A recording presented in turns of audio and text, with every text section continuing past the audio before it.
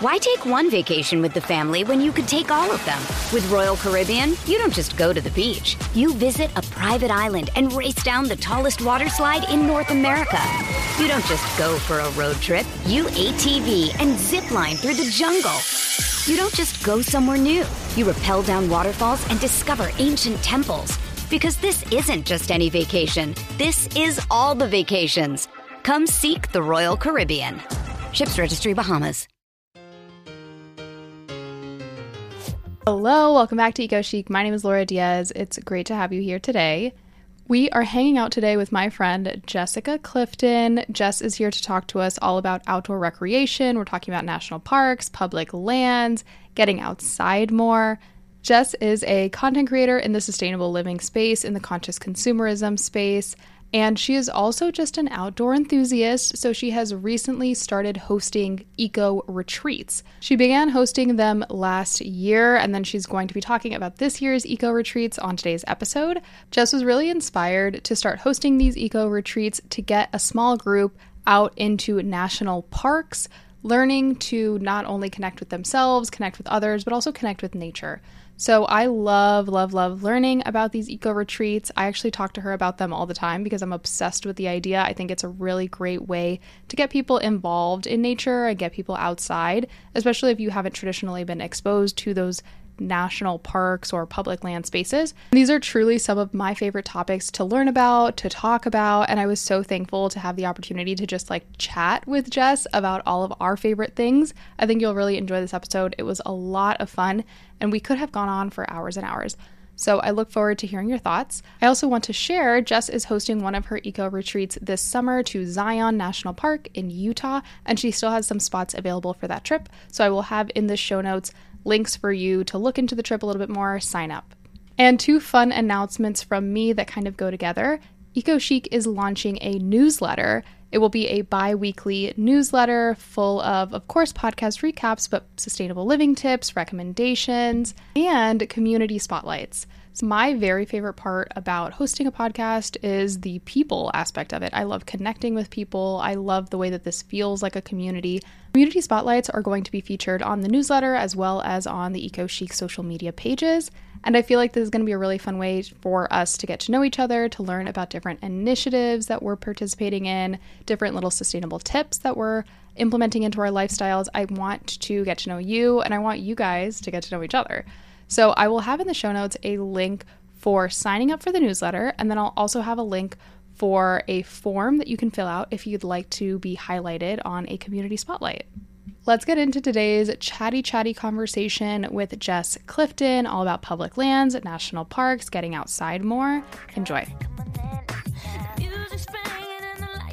I think what I like so much about Moab and having both arches and canyonlands there is I feel like it's a really great introductory place for someone to get familiar with national parks because you have a town right there. You don't necessarily have to camp if you don't want to.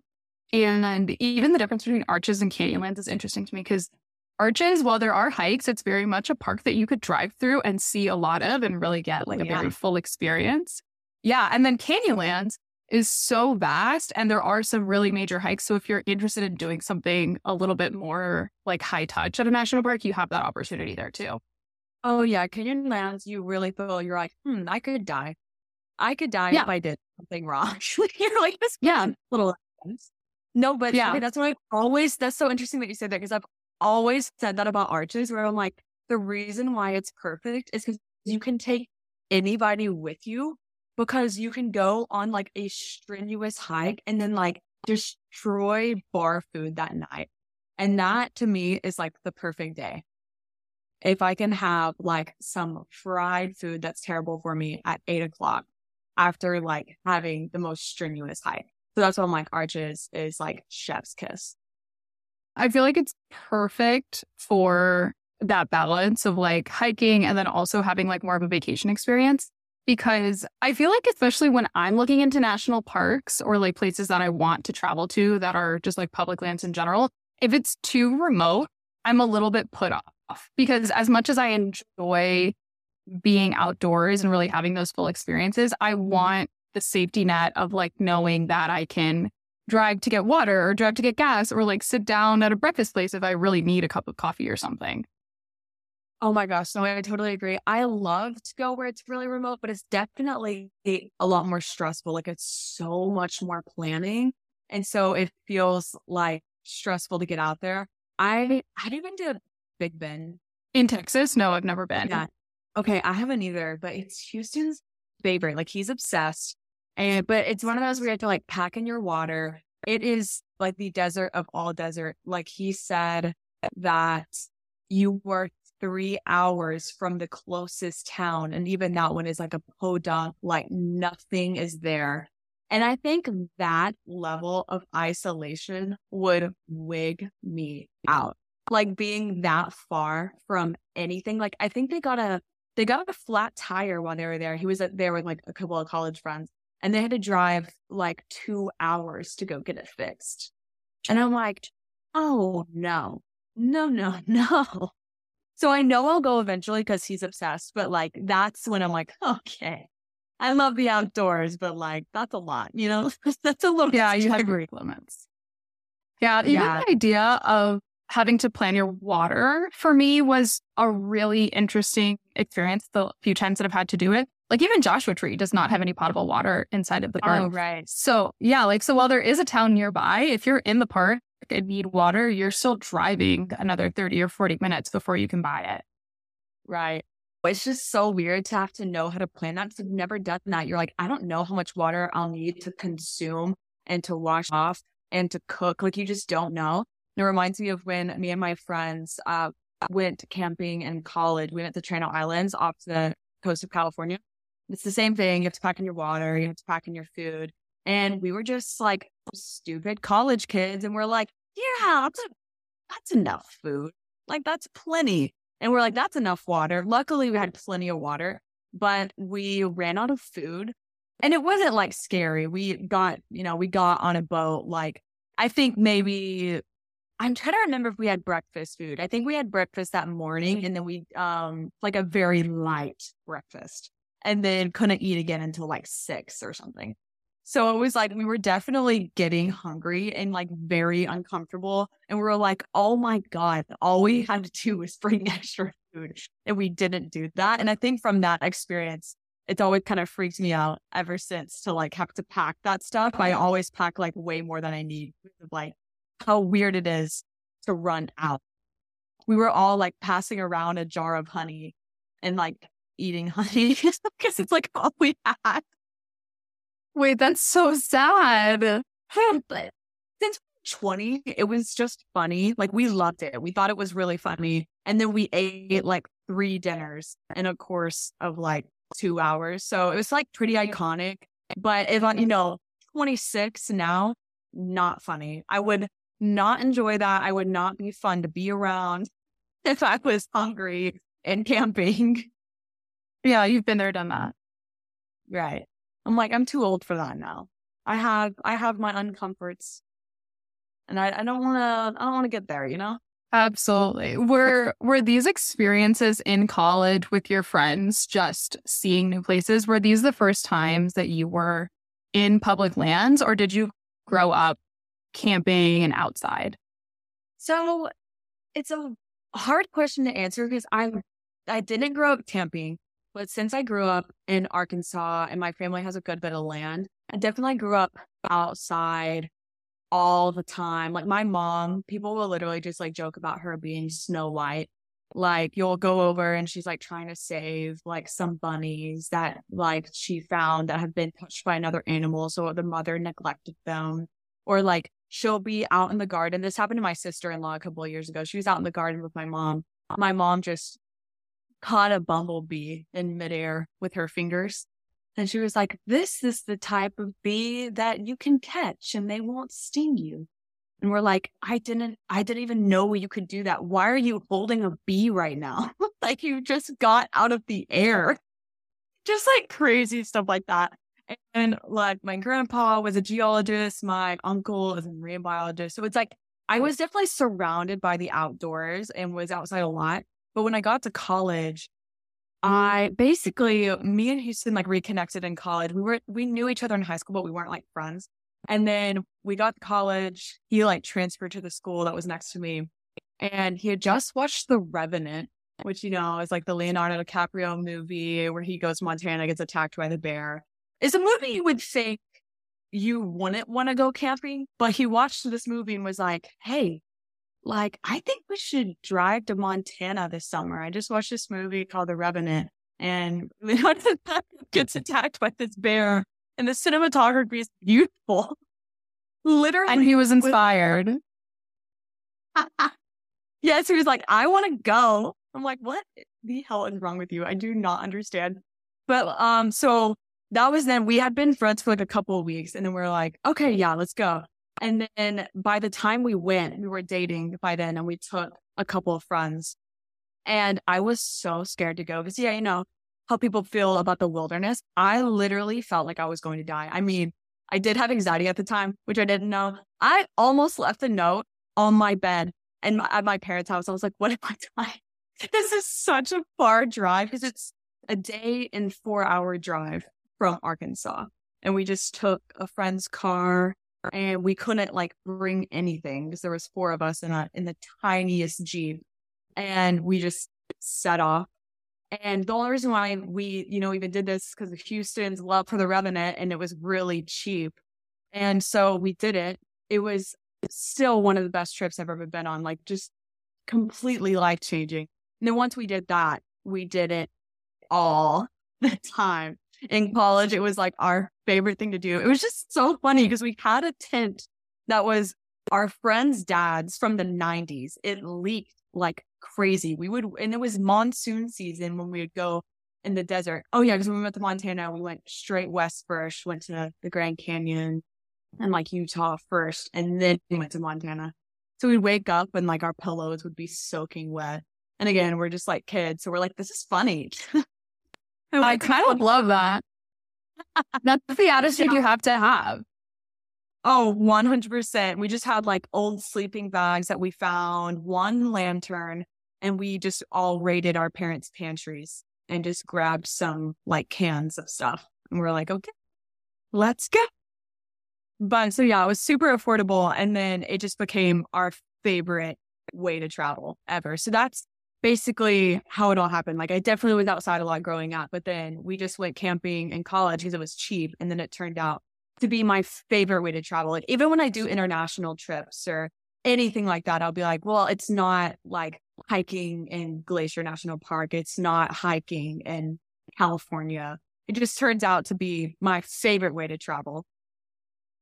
Wow, I love that. And I feel like there's also something so intimate about traveling like that, like camping and really being outside. There's something very personal about it that is different from any other tourist activity. Oh, I completely agree. I think part of it has to do with like, no matter what, if you're camping and you're outside for that amount of time, there is like a level of discomfort. And I think that type of discomfort brings camaraderie like really, really fast. And that is why I think it's like the best way to travel, because anybody you do that with, like you will have like such a fun bond. And that's, I think, what I love most about it. I love that. I love that. So you started, I want to say like about 6 years ago, it sounds like, really visiting national parks. And then that was your favorite way to travel. What do you think is an entry point for someone who's not ready to go full national park vacation for their first experience outdoors? For your first experience outdoors, there's kind of 2 different answers I have, and it just depends on the person. For me, like if it was me, I would want my first experience to be getting in a car with my friends and driving. But that's just if you have the time, because you don't even have to have a reliable car necessarily, because when me and Houston got older, our cars were not reliable. So we started renting vehicles, and we could rent for probably like $500.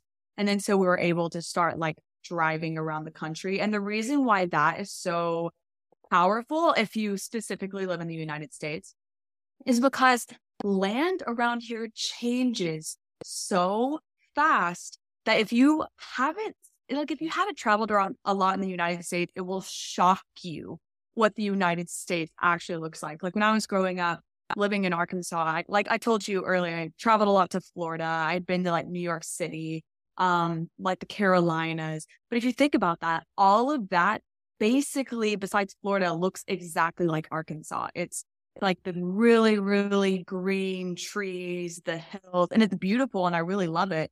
But it's completely different than California and Colorado and Michigan and Utah and like South Texas. It's just crazy that the United States can look that different. And so I think it's one of the most inspiring things you can do is just get in the car and watch the land change. And you can do that and literally just get in hotel rooms, but go walk in some really accessible areas in nature, like in the United States. It's been like Pinterest will make it so clear what are the easy places to go, but then if you're trying to do something where you only have a weekend, I definitely recommend like getting some friends together. I'd say like 6 friends and go to a local campsite and just camp. Because I think what's so fun about camping as opposed to road trips is you get out and then you realize the only thing you do when you camp is hang out. That's all there is to do. And I think like in a really hurried society, and even me, like when I'm going camping, I'm like hurrying to go camp. It's like I'm finishing work. I have to get all these bins. And I'm like, oh my God, why did I tell my friends I go camping this weekend? Like I'm so tired. And then I get there and I'm like, wait, all we're going to do is sit around this campfire and talk all night. And then I'll like read some books I've been wanting to read and listen to the birds and jump in some water. And then every time I leave, I'm like, wait, this was the best weekend ever. And so you don't have to go far to experience like really wonderful nature. It's just more like what you're looking for. But those are definitely the best entry points to me.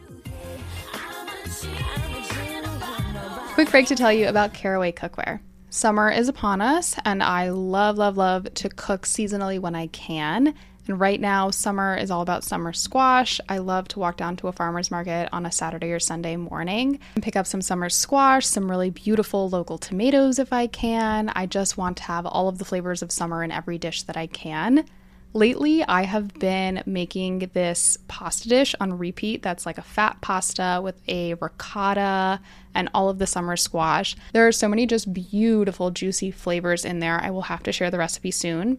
And honestly, the thing that allows me to keep making this dish, not just for myself and for my partner, but also if I'm hosting a little weeknight dinner party, is definitely my Caraway cookware. Caraway cookware is non-toxic and chemical-free, so you can fill your summer with your favorite recipes without any worry. I feel like we've all thought before that having nonstick pans really just makes your life so much easier and it allows your cooking process to be so much more enjoyable. Caraway makes cookware with the convenience of nonstick without the concerns of the forever toxic chemicals, so you really are getting the best of both worlds. I'm always talking about how much I love, love, love the ease of cleaning Caraway cookware because there is nothing that dampens the mood like finishing a fabulous meal and realizing that you have a bunch of pots and pans to clean up. They've got to soak, they've got to be scrubbed, and now it's like this whole long process after you just enjoyed that fabulous meal. Like that summer squash pasta dish I just mentioned, I can cook it on a weeknight and the cleanup is literally done in 15 minutes after we're done with the meal because it is just that easy to clean up with Caraway. Caraway is hosting their summer refresh event from June 20th to July 15th. So for a limited time, you can get 10% off site-wide, and it really is the internet's favorite cookware for a reason. It's the perfect time to take care of all of your summer gifting. It's great for graduates, newlyweds, maybe you know someone that's moving into a new apartment. With their cookware, bakeware, food storage, tea kettles to choose from, there really is something for everyone. Visit carawayhome.com/eco to get 10% off during their summer refresh event. Certain exclusions apply. That's carawayhome.com/eco or use code ECO at checkout. Caraway, non-toxic cookware made modern. That's a really, really good tip to think about starting locally. And even what you mentioned earlier about looking on Pinterest and being really inspired by something that you're looking at, it is really that simple to find a place to go. And when I think about camping, I have 2 experiences. I did not grow up camping, and I did not grow up in a family that was necessarily like supportive of camping. When my mom hears this, she's going to yell. But there's something about camping. There's something about camping that's both inaccessible and a little bit shunned in certain cultures. And so like, I definitely didn't grow up with any interest of ever becoming a camper either. And to this day, so there are situations where I'm happy to camp and there are situations where I don't feel like it's worth it, which is kind of the opposite of what you were saying about like the whole point you go there and hang out. And I always have a good time, but I always feel like if I am camping, it needs to be some grand experience that I wouldn't otherwise be able to have if I was not camping. And I'm recognizing, listening to you now, that that's a false way to think of the activity. Like camping does not have to be simply a place to sleep after an exciting hike.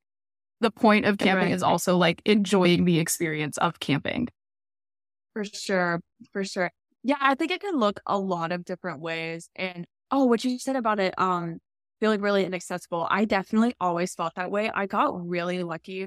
My ex-boyfriend, his family camped a lot. I had literally never been.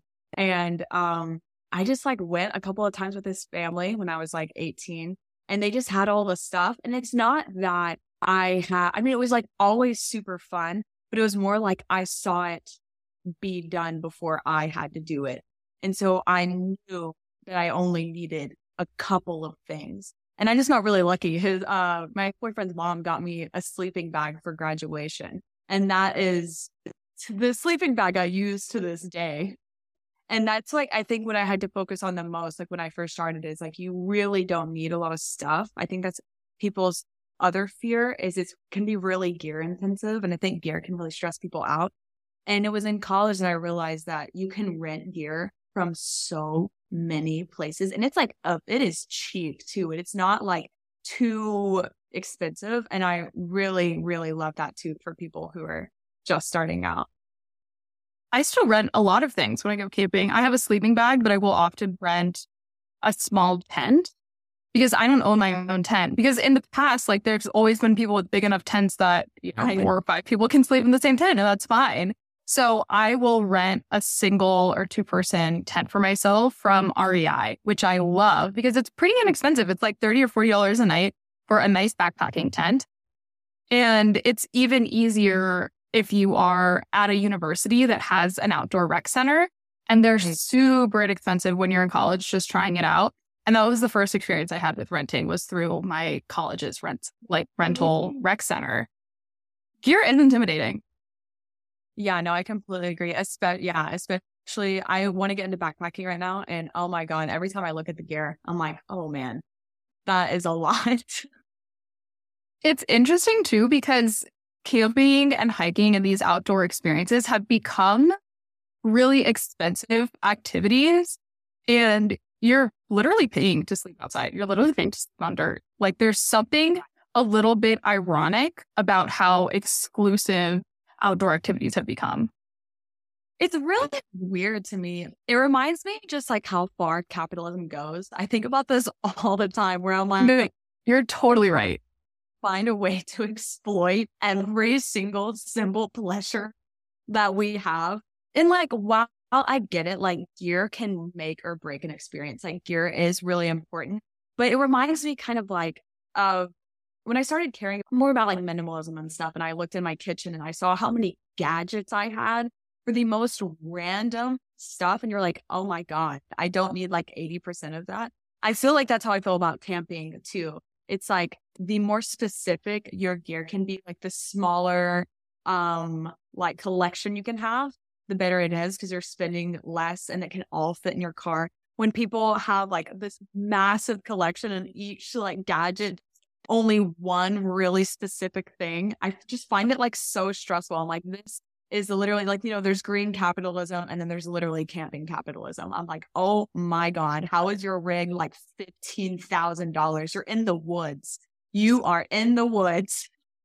I don't get it. Wait, I feel the same way. And there's also something interesting about like the individualism that creeps into camping and gear. Because if you were going with a group of people, like we've been talking about, the fun of camping is being there with your friends and like truly just hanging out.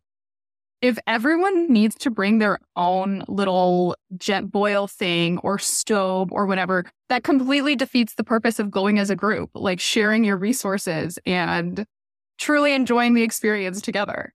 Oh, exactly. Because that's what I was talking about earlier. It's like the camaraderie that makes camping so much fun. I could connect with anyone if I'm at a campsite. But yeah, it's what you just said, that if you have all of this gear that is separating you from each other, that takes away like half of the fun because you're kind of roughing it out there together.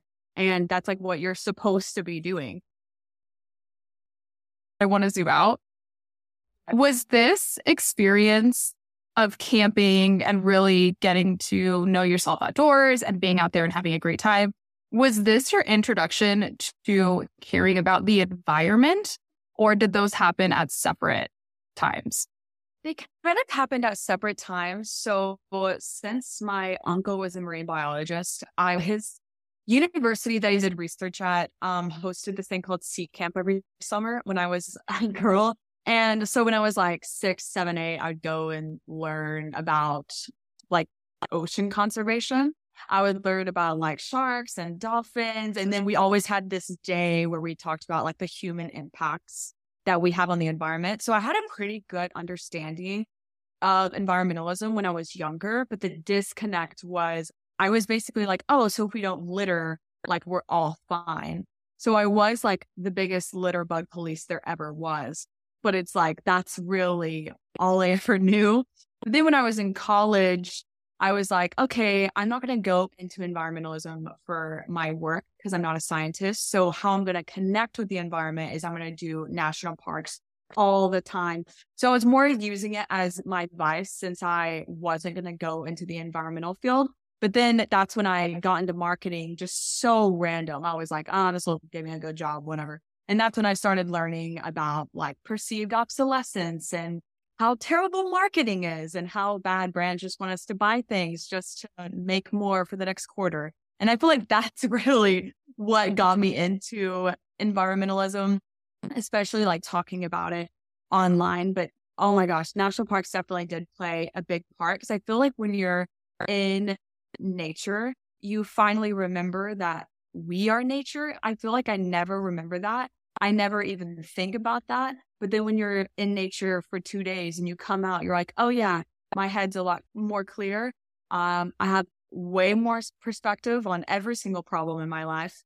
And yeah, I am healed.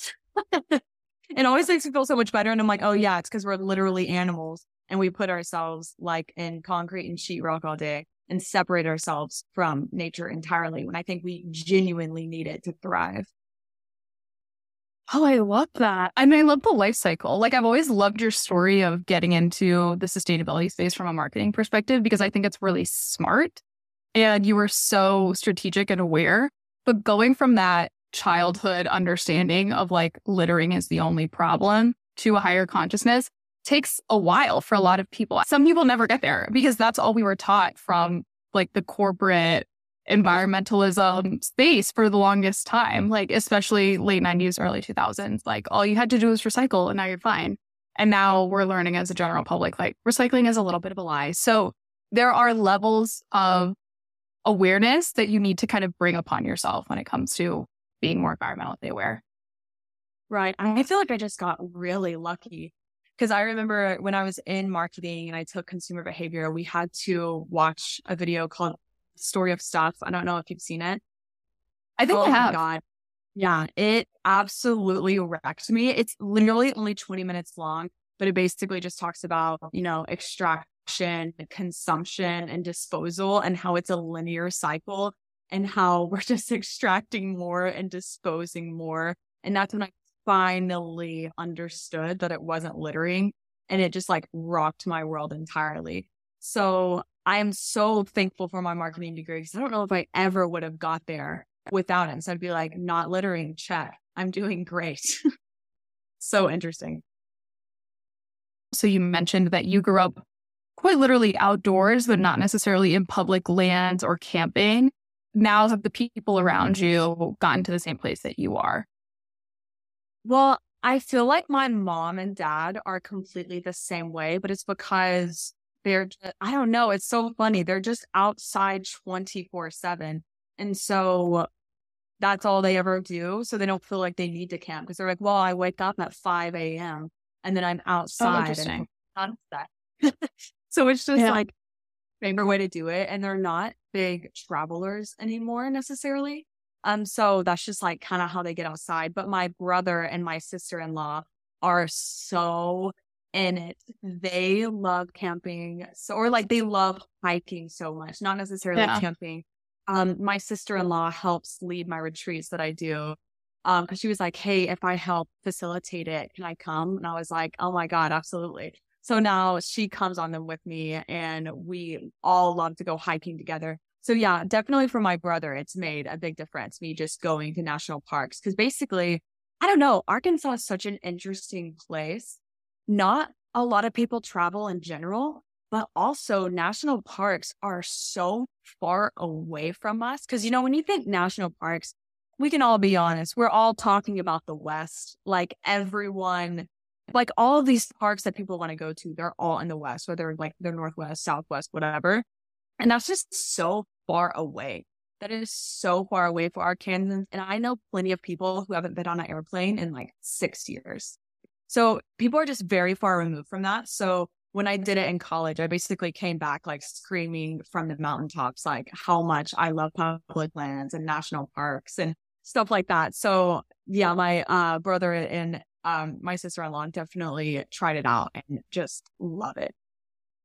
I appreciate that. And there's something there that's important to recognize, that living on the East Coast or living in the Midwest, the national parks that you're thinking of when you think of public lands in general are in the West, like you said. And especially taking a family trip on an airplane, renting a car, doing these outdoor activities, like that could easily be a trip anywhere else. So you have to be so attracted to the idea that you're willing to make this commitment of your time, of your finances, like of the experiences that you're going to have with your family to doing something really major like that.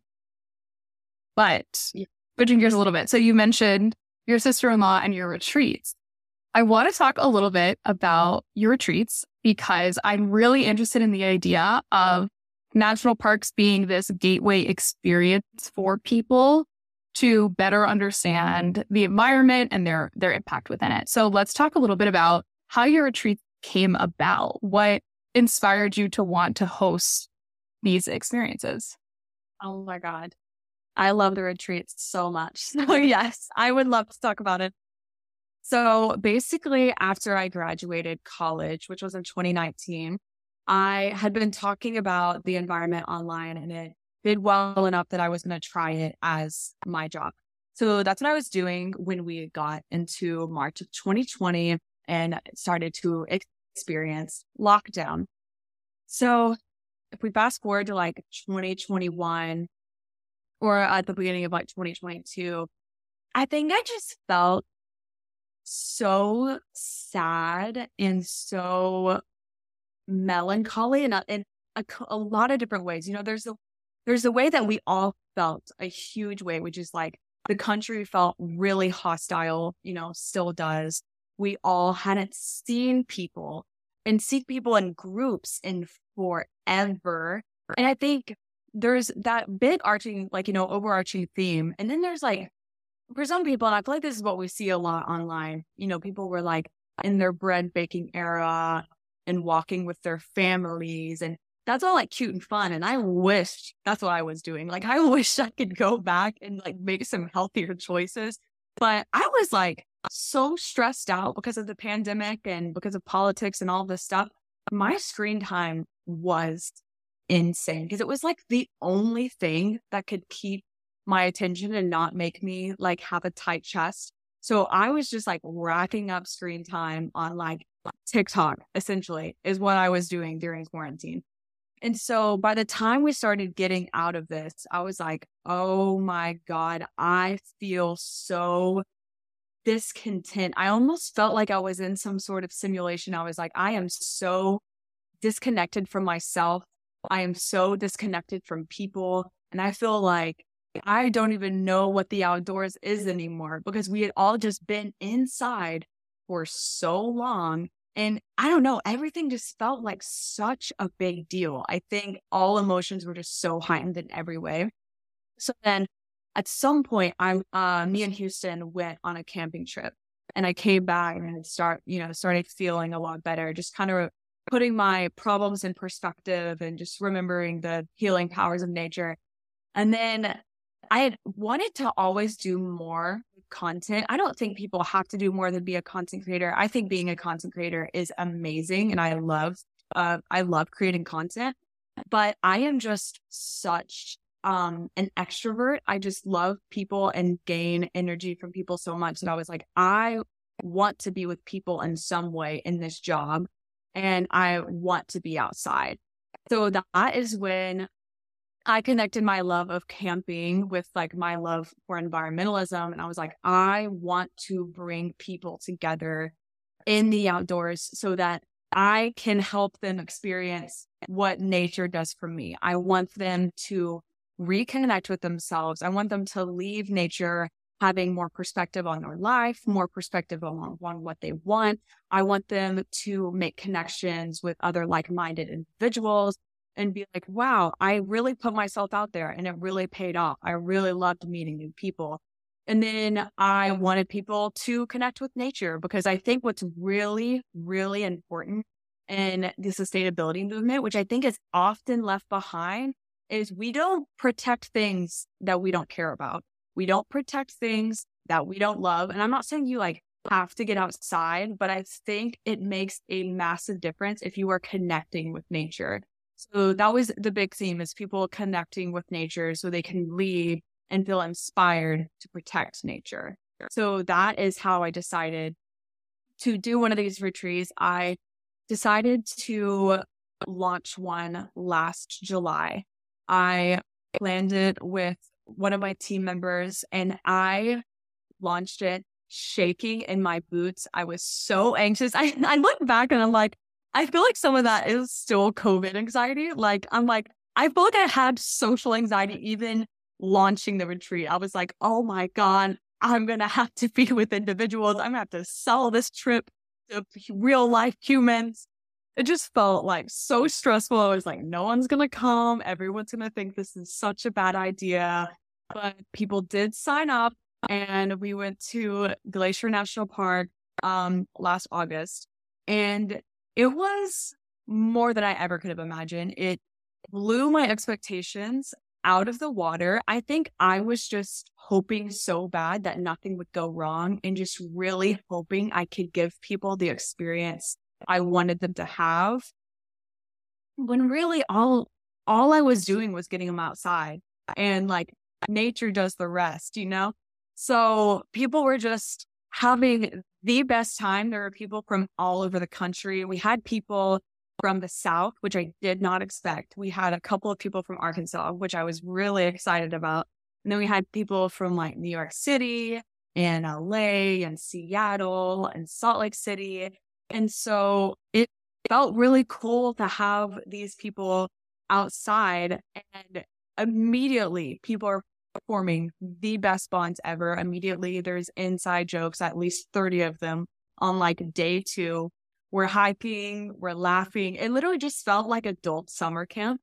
And when people were leaving the trip, and this is what I did not expect at all, people were like, this was the best week of my life. And they were like, no trip will ever amount to this. And I was like, oh my God, I did not expect this reaction. First of all, my guys, I just got you outside. I didn't really do anything like that crazy, but it was just so insane to see the result and see how much it meant to other people. And oh my God, I just can't wait to do more, because it's my favorite thing I've ever done. I heard one quote that was like, if you ever want to be successful or something, like find something you can do that you would do for free. And that's literally how I feel about these retreats. I would like pay to do them, because I love facilitating this experience for other people, because it meant so much to me when I was 19. So I'm happy to give that to other people like in their 20s. Gosh, that's an emotional experience for you on the receiving end, and to hear all of this praise of what an incredible experience that was. But I feel like that's such a testament to the power of those experiences. And you're so humble in saying, all I did was get these people outside, when it really is so much more than that. There's something about the signaling, like this is something that you could do on your own, that you can truly enjoy, that you're going to be around like-minded people, that isn't always accessible. And that's a huge barrier for a lot of people. Like, I'm not going to experience a public land alone, or I'm not going to do it without someone who knows how to do it. And all of those things we talked about earlier, you being the connector is not just facilitating the experience, but really giving folks the space to experience something for the first time that they may not otherwise have gotten the chance to do. Yeah. And I think too, when I experienced it, I was just like 19 and I don't know, naive. I was like, whatever, I'll do anything. I'm 19, So I think going into a national park as a 25-year-old or a 30-year-old, I can see how that would feel a lot more stressful. And so I love being that connector. I love being like, oh, you've never camped before? I have all the gear. All you have to do is show up. Oh, you don't know what it's like to be around bears? I have all the bear spray. I'll just teach you how to use it. It's nice to be able to just give people the tools. So all they have to do is show up and have a good time, because I know how stressful it feels to people to get out into nature. And I just want people to experience how wonderful it can be to be in nature for like an extended period of time. I love that. Yeah, because it's not just getting people outside. It's giving them the tools, giving them the confidence that they can be outside and they can enjoy this for an extended period of time. Right. It was so cool. Like, people were leaving. One girl got really into backpacking, like right after she left. One girl was talking about hiking the PCT, which I think she was thinking of doing it before. And then she was like, oh, I just like need to go and do this. And then what's crazy is people from this retreat have been hiking together this summer. There were 2 girls who met up in Yosemite from the retreat. There were a couple of girls, I think they met up in New York, like in upstate New York. And so it's so cool to see that the bonds are still continuing, and like the inspiration for nature is still continuing. It's just the best. I love that. I love that. Was there a common barrier, I suppose, that people shared with you of why they hadn't had these experiences before? Or did you feel like people were pretty experienced and were simply looking for a group to go to Glacier with? It kind of depends. Some people were pretty experienced, and then some had never gone really out into nature at all. I think, honestly, how I perceived it is, I think when we are in our little societies, like when we are in cities and when we are in suburbs, getting out into nature in general is just insanely difficult. It is so hard because you have to drive.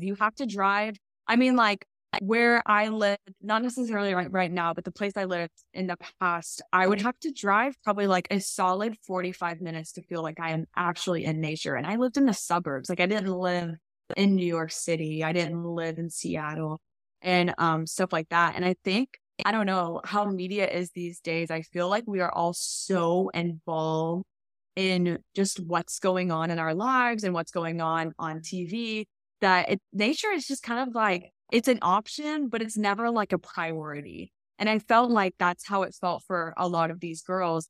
And then when I launched this trip, they were like, okay, yeah, I'm going to try it out. It's like the option just felt like a good enough option this time that they were going to choose it. And then they realized how much it meant to them to like make it a priority and get outside. I appreciate that. And from my understanding, it's not just about getting outside and doing day hikes and camping, correct? Like, you do other stuff on the retreats. Yeah. So we like go paddleboarding. We had a really big volleyball tournament at our last one, which was so much fun. We went whitewater rafting, and that was really fun because there was a girl who wasn't going to go at the beginning. She was very dead set on it, but it was at the end of the week. So people had encouraged her all week to like give it a shot. And then she ended up going and having like the best time. And yeah, we like have s'mores, and since we were in Montana for this one, we would like stargaze. We saw so many shooting stars. So there was a lot of downtime, and I think the downtime ends up being just as fun or more fun than hiking because of just sharing experiences with others. Yeah, I love that. I love that because there's also this interesting kind of mental barrier for some people. Like you were saying, someone wasn't thinking of going rafting, or perhaps someone just believes that they do not like hiking. Like there are other things you could do outdoors to experience these places. Right. And I think that's what I really love about the way we set them up is I would say our trips are geared toward like, I would say it's like an intermediate trip. You have to be active in some way. And I'm not saying like you're running, but as long as you're walking, like if you're walking around the neighborhood, if you are doing something, then you will enjoy this trip because the hikes are a little strenuous, but it's more like you'll finish and you'll be like, oh my God, I did that. That is like so insane. Not like, oh my God, I shouldn't be here. I shouldn't be here. This is like way too difficult. And then you get to like get that hiking in where it's like that type 2 fun, where it like sucks while you're doing it. And you're like, wait, that was great. And then you have a break from that and then you get to do all of the other stuff. And I think that's what makes it like such a good itinerary. Why take one vacation with the family when you could take all of them? With Royal Caribbean, you don't just go to the beach. You visit a private island and race down the tallest water slide in North America. You don't just go for a road trip. You ATV and zip line through the jungle. You don't just go somewhere new. You rappel down waterfalls and discover ancient temples. Because this isn't just any vacation. This is all the vacations. Come seek the Royal Caribbean. Ships Registry, Bahamas. I love that. I'm jealous. What do you think was the biggest lesson learned for you as a facilitator, as a planner of these trips last year that you had to reconsider, or like things you had to review looking forward to the trips this year? It's funny because to me, the answer is so blaringly obvious because I am just such an optimist where I was like, oh my God, I can lead a retreat. I can do that. So then I just decided to do it. And then here we all were. We were just in Montana together. So it's just so funny to me that I did it in general. I was like, literally, what am I thinking? But just definitely gearing people up for what a national park is and what it means to be in that type of nature for that extended amount of time. Because national parks are so unpredictable. And as long as people are geared up for that, it's fine. But, there'll be like random storms, random trails will be closed down because of like wildlife activity or a mudslide or something like that. So it's like you have to have backup hikes, backup itineraries, just like a lot of planning on the forefront. That way, when something goes wrong, you just know what to do. And then having satellite phones in the park. I didn't have satellite phones the first time and we never had an issue, but we were getting by like the skin of our teeth because in Glacier, there's no service at all. So we made sure to buy several satellite phones. That way we're just extra safe with everyone on the trip. Oh, that's a great tip. I didn't even think about satellite phones because I'm only ever thinking of like myself and the 1 or 2 immediate people near me. Right. And that's the thing. Parking can be so bad in parks. So if you're separated and you don't have phones, there was this time, and it's like everyone's favorite part of the trip is Houston had a group, I had a group, and we got separated. And I was supposed to stay still. And I didn't know if he knew where I had been dropped off. And so all we could do was just sit there and wait. And the park is so big. I didn't know how long it could be. I was like, this could be 40 minutes. This could be an hour and a half. So all the girls are like having fun. They're like talking. They're like hanging out because they're just like not worried about it. And I'm just like sitting on this rock, like staring so dead into space at the road, just being like, oh my God, how long is this going to take? But it ended up being like completely fine because when we all got together, we all like screamed and cheered because we're like, yay, it wasn't a big deal, but it could. Oh, wow. Wow. And Glacier is a pretty big park. So you were saying it's a huge park. You don't know how long it's going to take you to find the other half of the group. And correct me if I'm wrong, you were there 6 days with the retreat group.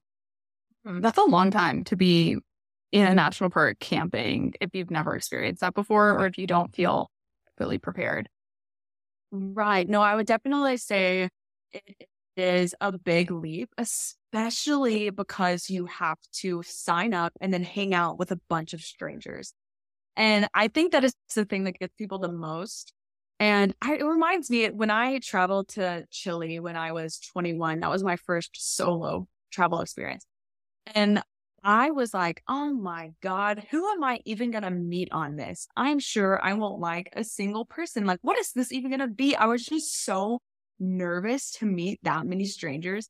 And I'm like some of the greatest people who I still travel with today because of how amazing they are. And like, that's just like what it feels like to sign up for a solo travel experience. You're like, I literally have no idea what's on the other side of this. I have no clue what these people are going to be like. And it's just it can be so bizarre. And I think that's what takes people a second to sign up. But everyone who signed up was like, oh my God, this was the best experience. I do not regret this at all. I love the people I've met.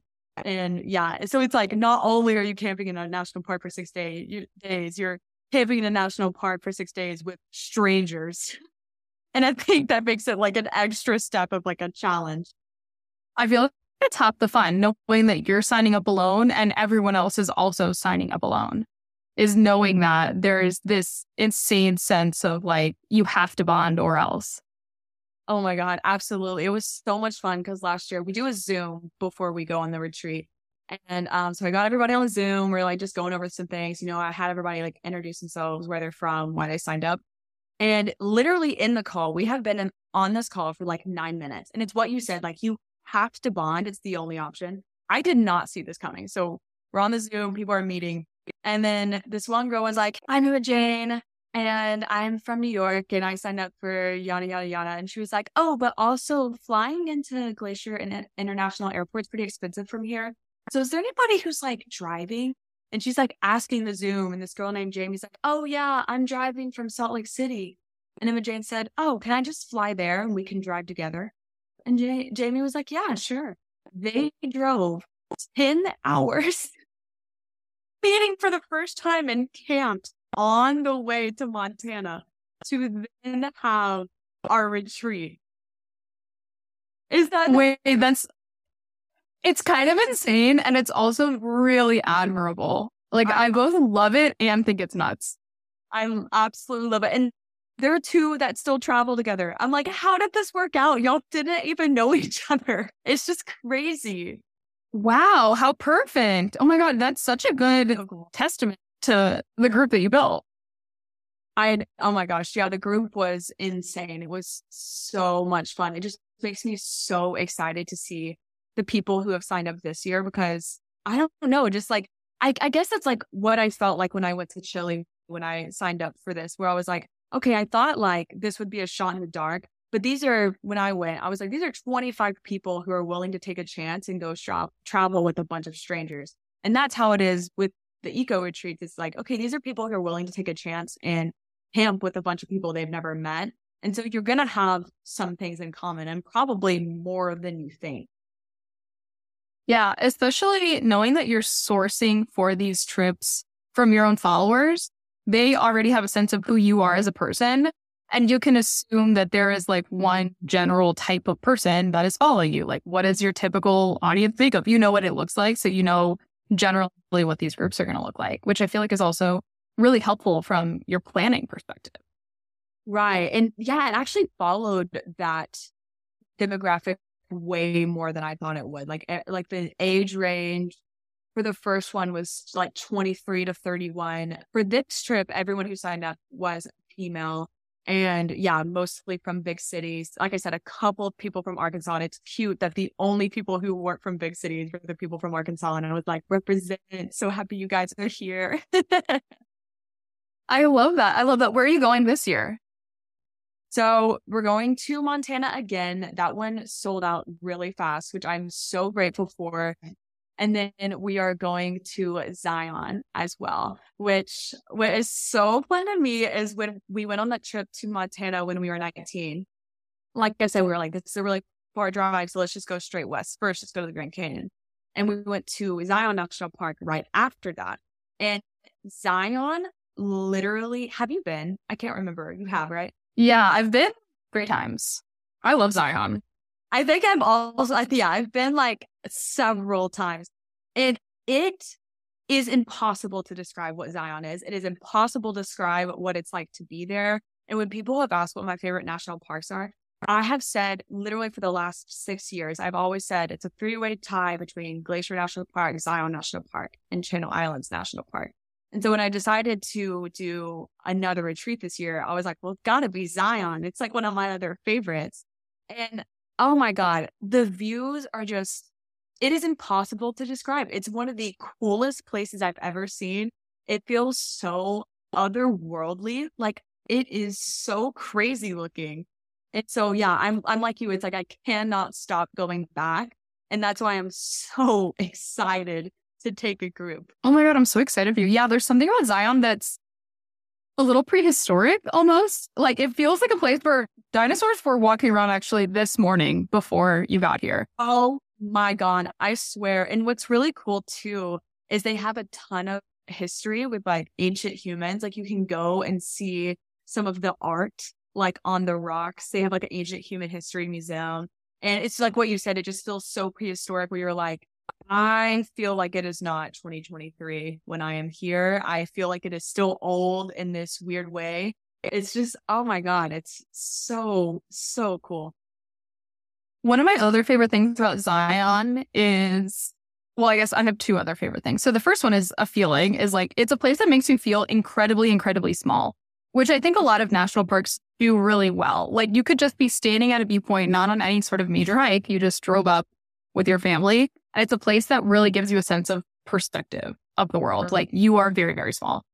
And then one of my other favorite things about Zion, and the Grand Canyon does this as well, but specifically in Zion, there's a lot of area of the park, of the main southern part where most people go, that you can't drive. So you have to park and get on a shuttle.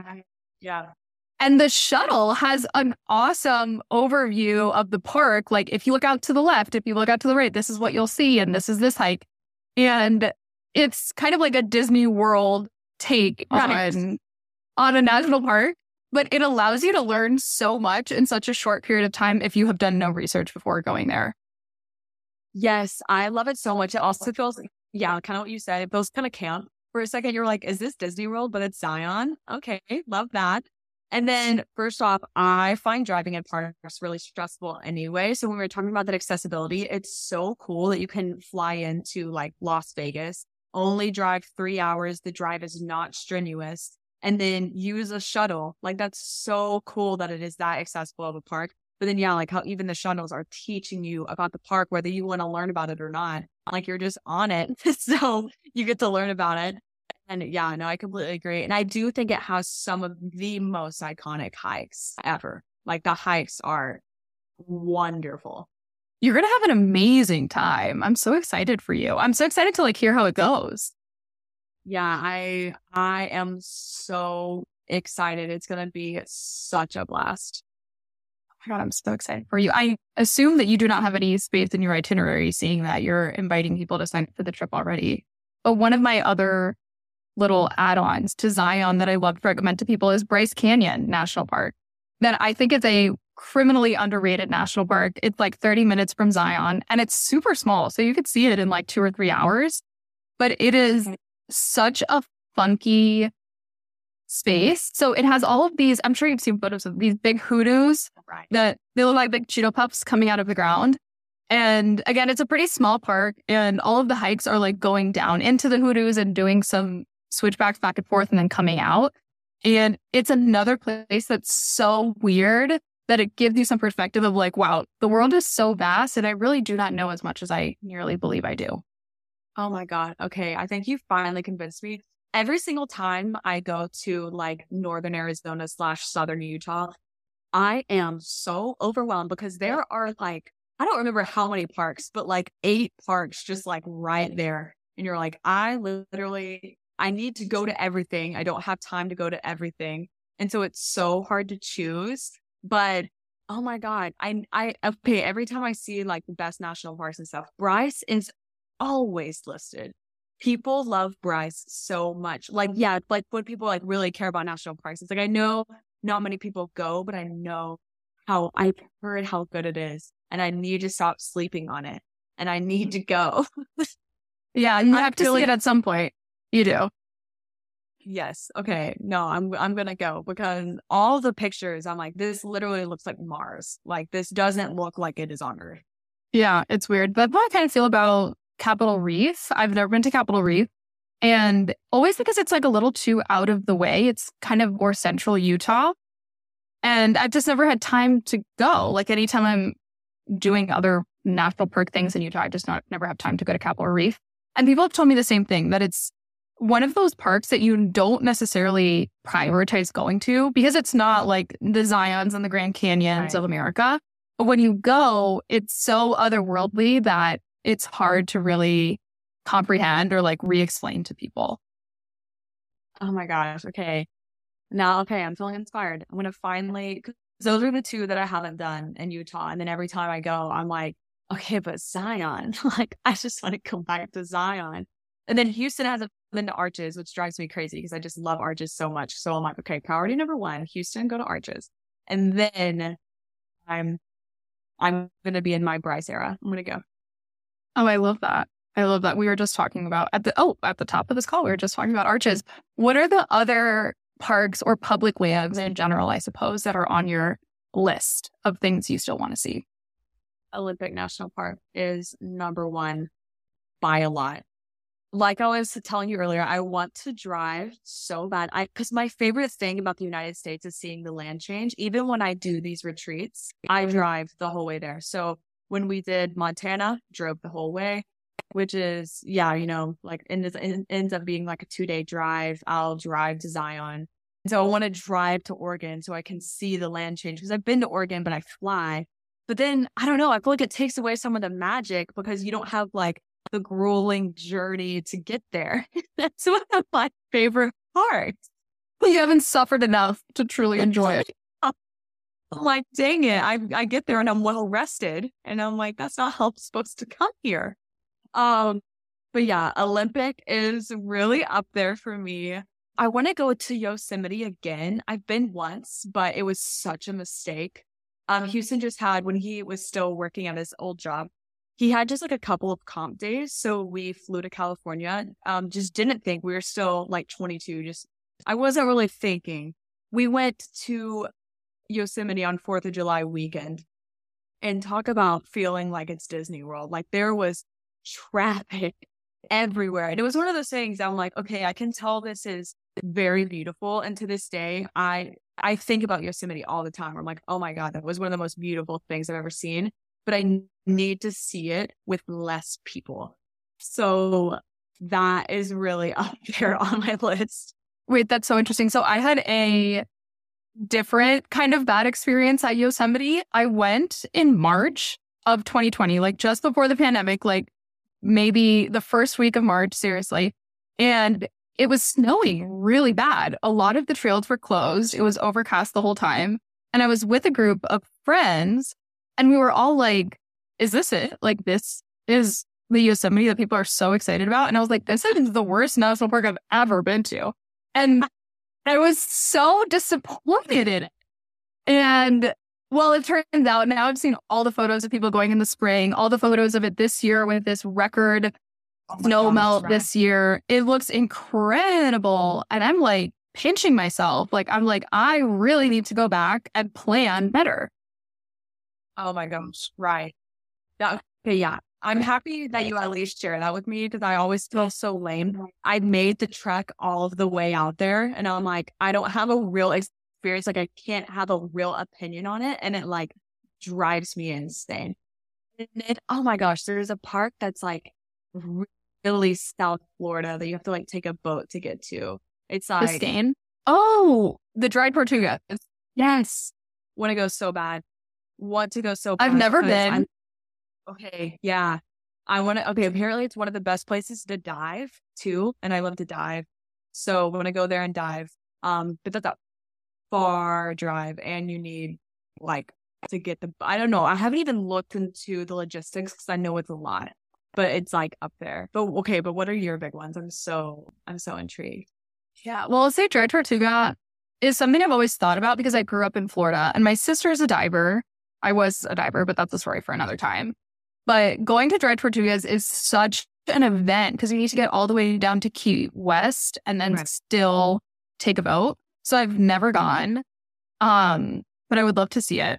And similar to you, I have now an interest in the Pacific Northwest. Like I'd love to see Olympic. I would love to see any of like the public lands in Oregon, like the northern Oregon areas.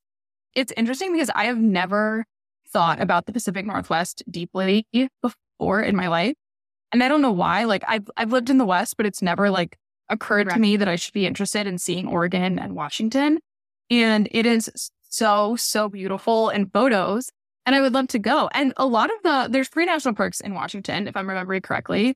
Olympic National Park, Rainier, and Cascade. They are such close driving distances from each other that it would be a really great trip. And my dream right now, so I live in Colorado. I'm extremely lucky to live in such close proximity to so much. And I always joke, I've probably made this joke with you before, that the best part of living in Denver is leaving Denver. It's like you have such access to incredible, incredible stuff around you, public lands and skiing. And like it's just such a blessing. So I have this dream of doing a big loop where I drive from Denver to Jackson, which is only 8 hours. And I've never gone to Yellowstone or Grand Teton, so I'd love to do that. Oh my God. Well, then of course now, like my favorite app is Google Maps, because then I do this big loop where I'm like, oh, from there it's only like 8 hours to Kalispell, and I could go to Glacier National Park. And from there, it's only 4 hours to Banff National Park up in Canada. So I could just loop all the way around and drop off a rental car in Seattle after I see all of the Washington National Parks that I want to see. Realistically, I don't have the time for that. That is like a 24-hour one-way trip. Right. And I just simply do not have the time. So I'm going to be breaking it up into much smaller, more manageable little trips. But that's my current dream. That is magic. That would be... It sounds good, right? Absolutely. But to me, my favorite part to drive so far is like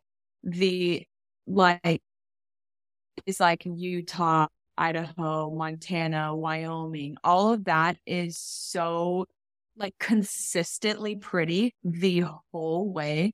It just doesn't stop being so pretty. And so when you're talking about doing like Tetons and Yellowstone and like going up to like Montana, like that whole drive is like amazing. And so it's like there's amazing national parks, but then it just keeps being amazing.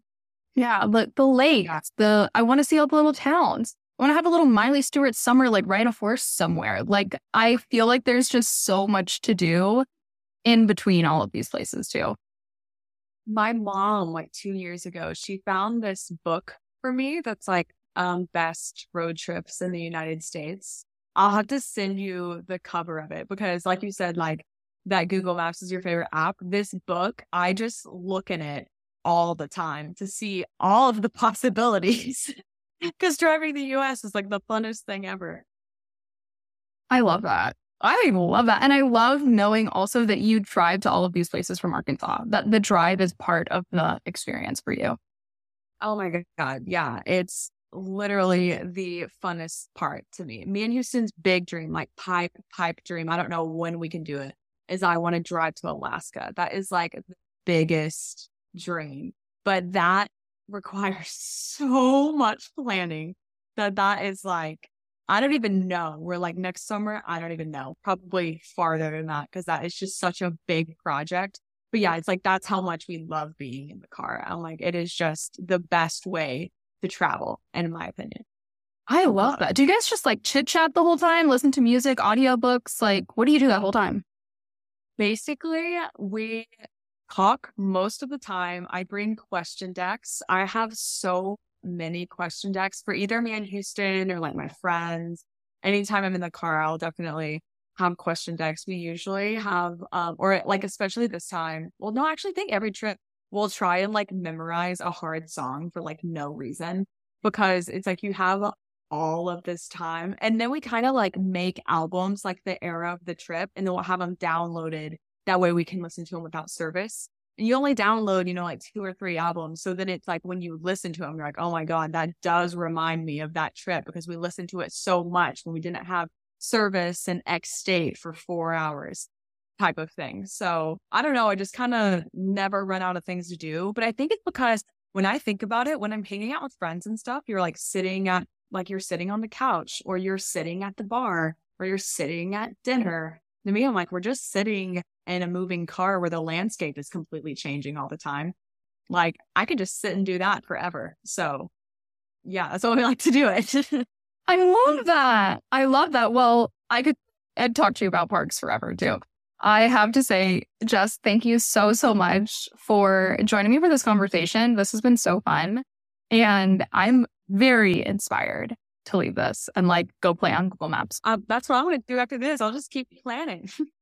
I love it. I love it. Well, Jess, thank you so, so much again for your time today. And I am so looking forward to hearing about the outcomes of your retreats this summer. Oh my gosh. I'm so excited to see how they go. And just a reminder that there are 5 spots left. So if anybody wants to sign up, it'll be the funnest experience. It's my biggest passion. Thank you so much for tuning into today's episode of Eco Chic and today's conversation with Jess Clifton. I will have in the show notes links for you to check out Jess's trip to Zion that still has a few spots left open. And then I'll also have in the show notes links to sign up for the Eco Chic bi-weekly newsletter. And I'll have the link to the form to fill out if you'd like to be highlighted in our community spotlight feature. I'm really looking forward to both of these things. And I look forward to hearing your thoughts on this episode. Funny enough, when this episode comes out, I myself will be in Moab. That's what Jess and I were talking about at the top of the conversation. So I look forward to sharing lots of pictures on social media. And I look forward to sharing lots of photos and beautiful graphics from Jess's trips to go along with this episode on social. All of my links are in the show notes. All of Jess's links will be in the show notes. And I look forward to chatting with you next week. Have a good one.